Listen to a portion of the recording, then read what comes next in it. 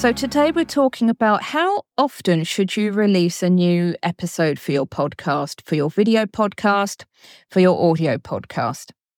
So decide how often you can do it to stay consistent.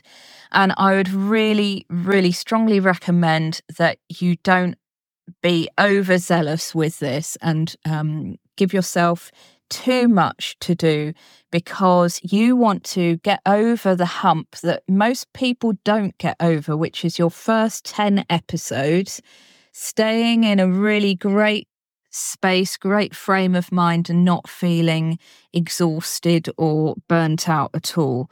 So consistency is the most important thing. Number 2, quality is more important than quantity.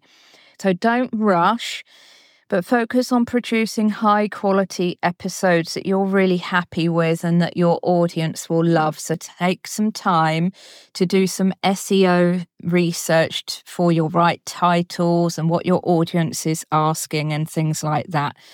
So number 3, listener engagement.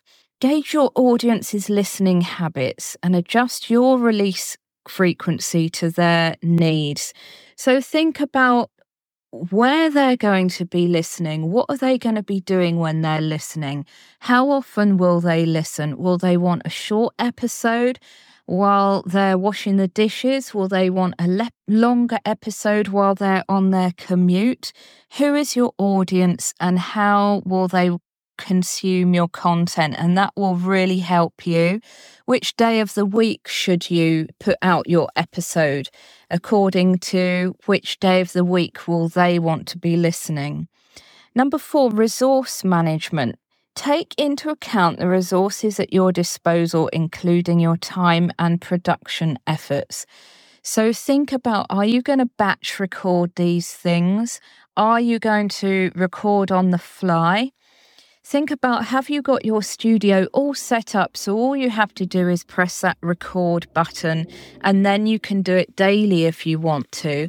Are you going to do a whole load of editing out all the ums and ahs, all the little pauses, all the breaths, all of that stuff? Or are you just going to post it, almost the raw recording itself?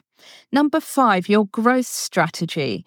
If you're aiming for quick growth, releasing more frequently might be beneficial, but remember to balance this with quality and sustainability. So we all want to reach for the moon, but you need to be happy to get the stars also. So think about a sensible growth strategy so that you can keep going for the long term. That's what I really, really want for you. Okay, thanks ever so much for listening.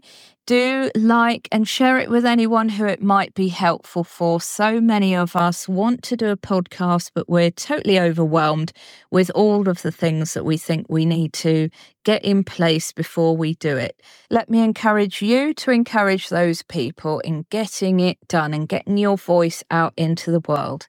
So I encourage you to count your blessings and press record. Bye, friend.